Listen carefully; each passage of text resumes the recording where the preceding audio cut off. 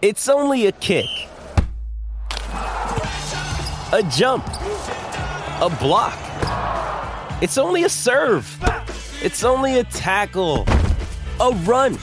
It's only for the fans. After all, it's only pressure. You got this. Adidas.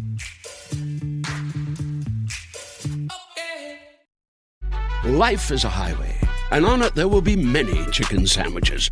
But there's only one McCrispy. So go ahead and hit the turn signal if you know about this juicy gem of a detour. Another day is here, and you're ready for it. What to wear? Check. Breakfast, lunch, and dinner? Check. Planning for what's next and how to save for it? That's where Bank of America can help. For your financial to-dos, Bank of America has experts ready to help get you closer to your goals. Get started at one of our local financial centers or 24/7 in our mobile banking app.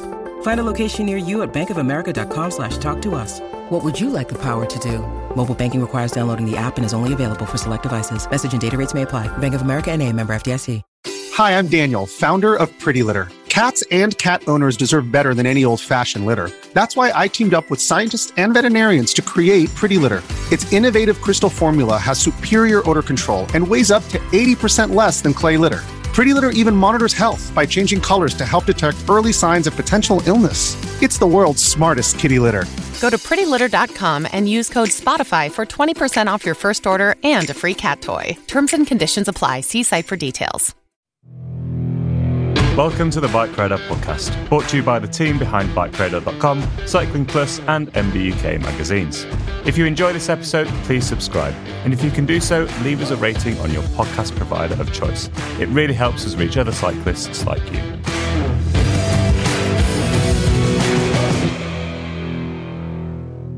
Hello and welcome to today's episode of the BikeRadar podcast with me, George Scott, the Editor-in-Chief of BikeRadar. For this episode, we're bringing you a 15-minute chat with Nathan Haas, a former WorldTour pro who this season has made the transition from the road to gravel racing. It's becoming a popular path for road pros, enticed by the opportunity to test their mettle in this new and fast-evolving sector of the sport. Just look at the number of road pros who turned up to the inaugural UCI Gravel World Championships. After 10 years of riding at the highest level on the road, for WorldTour teams including Garmin, Dimension Data, Katusha Alpecin and Cofidis, Nathan switched to gravel racing at the start of 2022. Speaking outside the Rouleur live show in London, where Nathan was present as an ambassador for Physique, he told me about the unique physiological, technical and tactical demands of gravel. We also discussed what he's learned in his first year competing at the sharp end of gravel events, how it compares to the road, his favourite races so far, his targets for 2023, and if you wait until the very end, his top tech tip for gravel racing. Now, onto the podcast. Nathan, thank you very much for coming on the BikeRadar podcast. I'm very keen to talk to you about your transition from being a WorldTour pro to a gravel rider and gravel racer. So can you tell me a bit more about that story and your new life as a gravel racer? Yeah, thanks for having me on the show. BikeRadar's pretty rad, so thanks for having me on. The transition's been interesting for sure. It's been very natural, I have to say. I was doing a lot of off-road riding. My background before road was mountain biking, so for me, I've always had a bit of a penchant to actually be off-road, and I love the drift and everything that comes with the kind of pioneering lifestyle of it. But in the last year of being a professional, I had my first child in August, and for me, as soon as she was born, I was like, I don't want to be on the road 150 days, 180 days. And, at the time I felt like I wasn't that competitive anymore. I could do a good job, but the speed in the pelotons just changed a lot. The dynamic of it all, with young riders coming in, they don't need that experienced older guy anymore. They seem to just be ripping, ready to go. And it just felt like a really natural thing for me. So when my daughter was born, we decided, I had the idea to maybe go across to gravel, and I called a good friend of mine, Steve Smith from Castelli, worked with them in the past, and sort of entertained the idea with him. I was like, I'm thinking about doing this. Do you think now is the right time? What do you think? Should I stay on road? And he was like, dude, we're in. And I sort of it wasn't really a call to say, do you want to do this together? It was more of an ideas, a bit of a brainstorm. He's like, we're in. What do you need? Let's go. You're the right guy for it. Let's go 100%. So once I had Castelli on board as a partner, a very legitimate big brand in the game, it became very easy actually to speak with other partners. Colnago was on board also very early. So from there on, it was a launch pad, and then it was down to thinking about what my program can look like, how I'm going to approach this, and then also, do I have the skills to be a gravel rider? And obviously I can do the off-road part, but how was it going to be transitioning from a physiological perspective? And that's what this year's been about. It's been a big learning curve. There's been some failures. There's been some success. I won a beautiful race in Iceland this year, and I think I had 9 second places to riders that were just incredible at every race, and it was just a bit of a shame, that they had a higher level than I. But I've learned a lot about training and preparing for these events now, and next year I've got a very good plan for how I'm actually going to strategize my racing program, which races I'm going to target, because the biggest thing I've learned this year is that just because it's on gravel doesn't mean it suits you. Some of these races are so inclined for climbers. Some races are at altitude, like SBT, which just choked me out. I think I had my best form of the season there, but 10th was the best I could do, because racing at 3,000 meters was just a whole other experience. And so, going into next year, I've learned a lot from this year, and I'm just going to keep transitioning through. I don't think it's ever done. I think gravel's a changing space anyway, and transitioning I think it'll be a long transition, but it's been great fun. Yeah, really interesting what you say from a physiological point of view, both as a former World Tour rider who's clearly putting in incredible mileage, but also you personally and your physiology. What suits you on the gravel scene? What kind of races have you really excelled at this year? Anything super technical. That's always been something I had a real feeling for as soon as I hopped on a gravel bike. And Belgium off-ride this year, we had a group of like 40, and I attacked over the top of a climb onto this technical long descent. And by the end, I had 40 seconds on the entire group. So I kind of attack on the downhills, and I can really push. And, after that, I think a group of 7 came across, and that was the rest of the race. So technical stuff is my favorite. I'm obviously fine at climbing, but it's once you get over that sort of 20-30 minute mark for a climb is when these like real cardio boys come out. I've always been more of a punchy ruler, so any race that's short and punchy. But I've also met some guys this year that are just even punchier than I am. So it's interesting to kind of see it from a training perspective, because you don't win a race in gravel from one important moment in the race. It's these long drawn out moments where actually it's very rarely an attack that wins. It's more that someone starts to put on the pressure a little bit harder at a moment when everyone's already a bit fucked. Pardon my French, but that's really how it feels. You're just in these moments where you're like, oh my God, this is insane. Someone just squeezes it a little bit harder, and you don't really see someone attacking off the front. It's more people are dropping off the back. And then eventually there's a smaller group and someone might ride away, but it's not a formal attack. So, I've stopped doing as many, 1 minute, 5 minute efforts in training, full gas. Now it's more like fatigue resistance and actually learning how to be on the gas all day, because you never stop pedaling with gravel, and the physics of it with more friction with the tires. The chain tension is crazy all day. And when you download a power file, not that I'm a power guy in terms of looking at numbers, but the torque is more than anything I ever saw on a road race when I break it down. So, my forte is definitely still being one of the punchier guys, but does your punch matter if you're not in the group anymore? That's the question. Life is a highway, and on it there will be many chicken sandwiches. But there's only one McCrispy. So go ahead and hit the turn signal if you know about this juicy gem of a detour. Allstate wants to remind fans that mayhem is everywhere. Like when your fantasy league meets up at your house. Everything's great until the hot plate gets too hot for the tablecloth. Now your kitchen's up in smoke. And if you don't have the right home insurance coverage, the cost to fix this is anything but a fantasy. So switch to Allstate, save money, and get protected from mayhem like this. Not available in every state based on coverage selected, subject to terms, conditions, and availability. Savings vary. Today, healthier is happening at CVS Health in more ways than you've ever seen. It's wellness destinations for seniors, including select locations with Oak Street Health and CVS Pharmacy. It's doctors, nurses, pharmacists, and everyone in between, offering quality care and support virtually, in person, and on the phone. It's in-home evaluations through Signify Health and meeting mental health needs through Aetna. And those are just a few of the ways healthier is happening. To see more, visit cvshealth.com/healthier happens together. CVS Pharmacy, Oak Street Health, CVS Specialty, Signify Health, and Aetna are part of CVS Health. Eligibility and services vary by location and individual. And we've seen in the gravel scene, the gravel race scene, which is developing so quickly, there's a different collection of riders in terms of background. At the sharp end, you've got kind of former mountain bike specialists, you've got former road pros like yourself, you've got gravel-specific specialists. How do you find it kind of in that overall mix? Well, it's still who's the strongest on the day, right?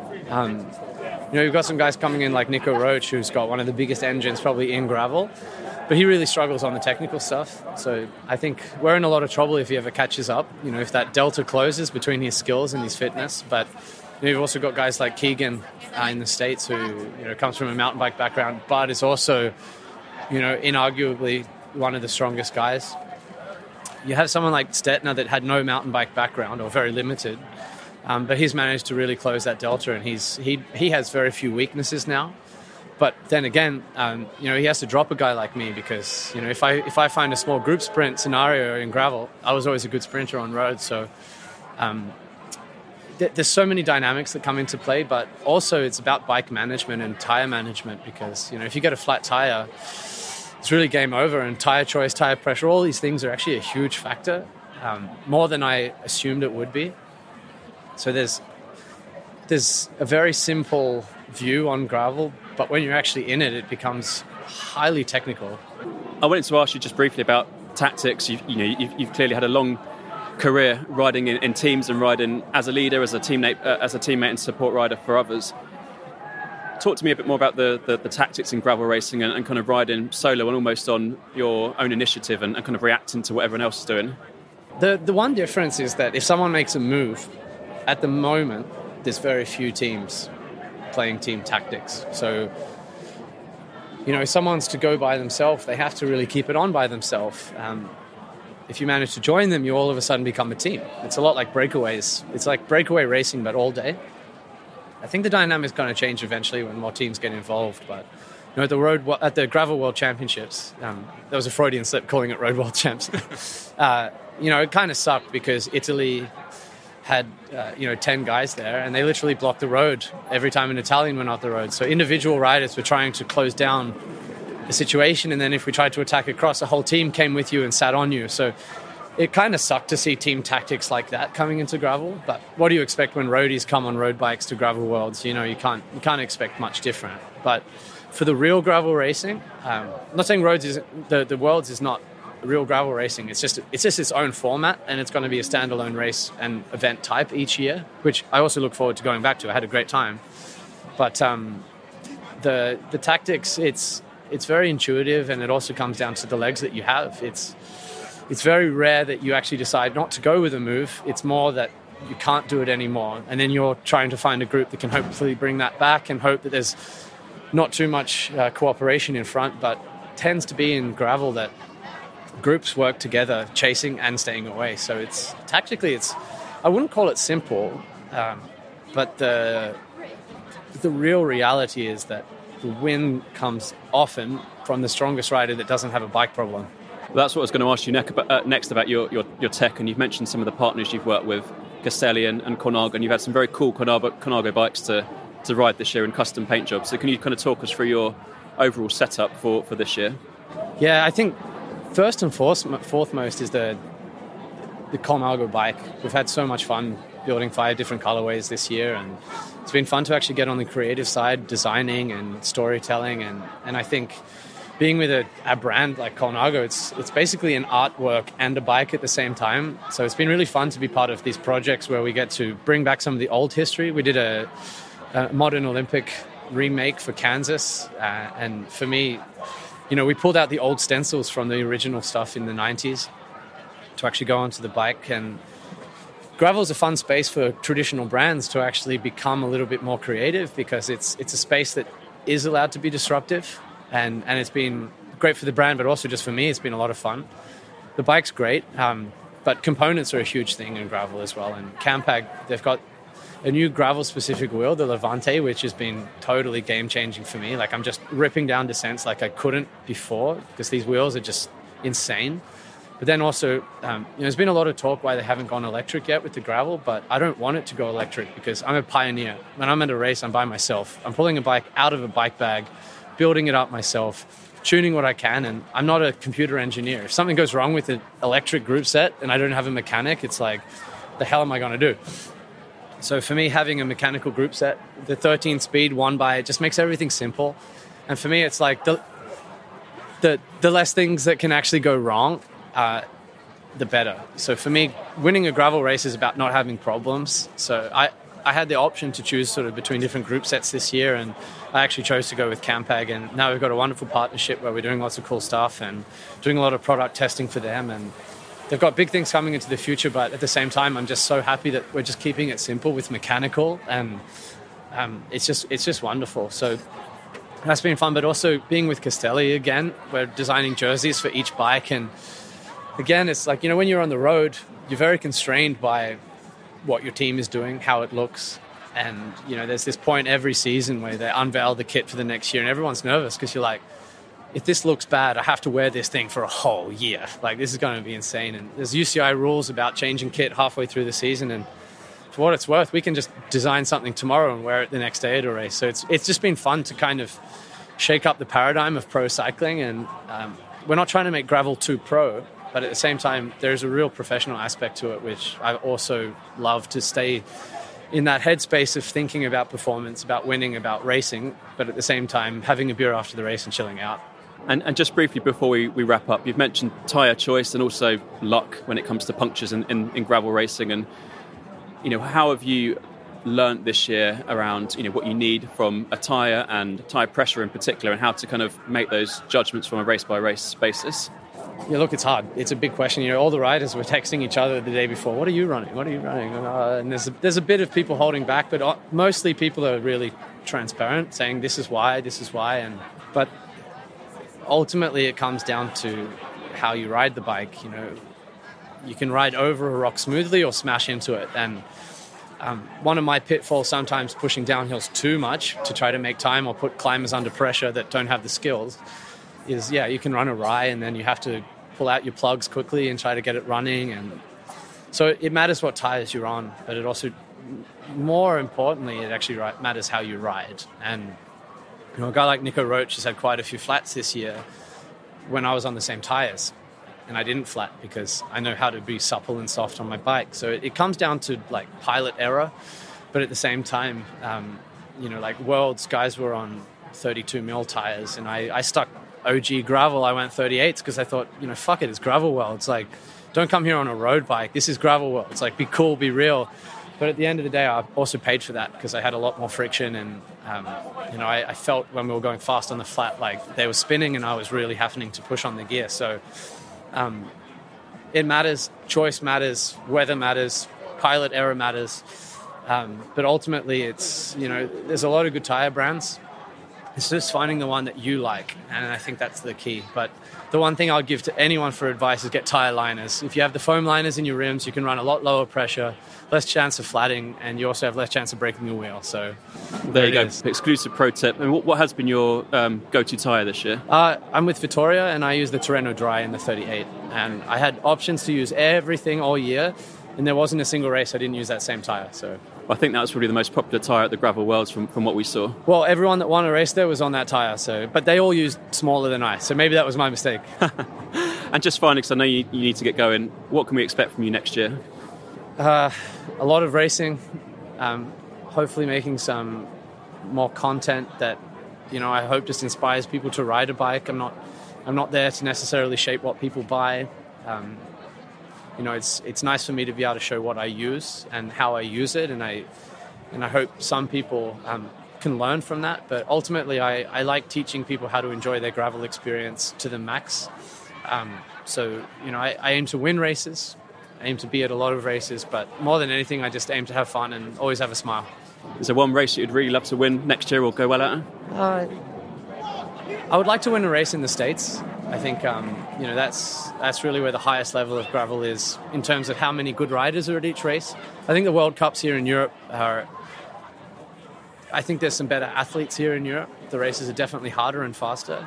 But in terms of just the prestige, I think the American races, and I think the Belgian waffle rides, they're my favorite race organizer enterprise. Unbound is a little bit just shit. It's 10 hours too far. You got to be there. I'd like to win it, but I think too much focus is on that race, and I actually prefer the fun and the technical side of the Belgian waffle rides. Brilliant. Well, we wish you all the best for next year and really appreciate you coming on the podcast. No worries. Thanks, man. Thanks for listening to the BikeRadar podcast. If you've not done so already, please subscribe and share with your friends, or leave us a rating if you've enjoyed this episode.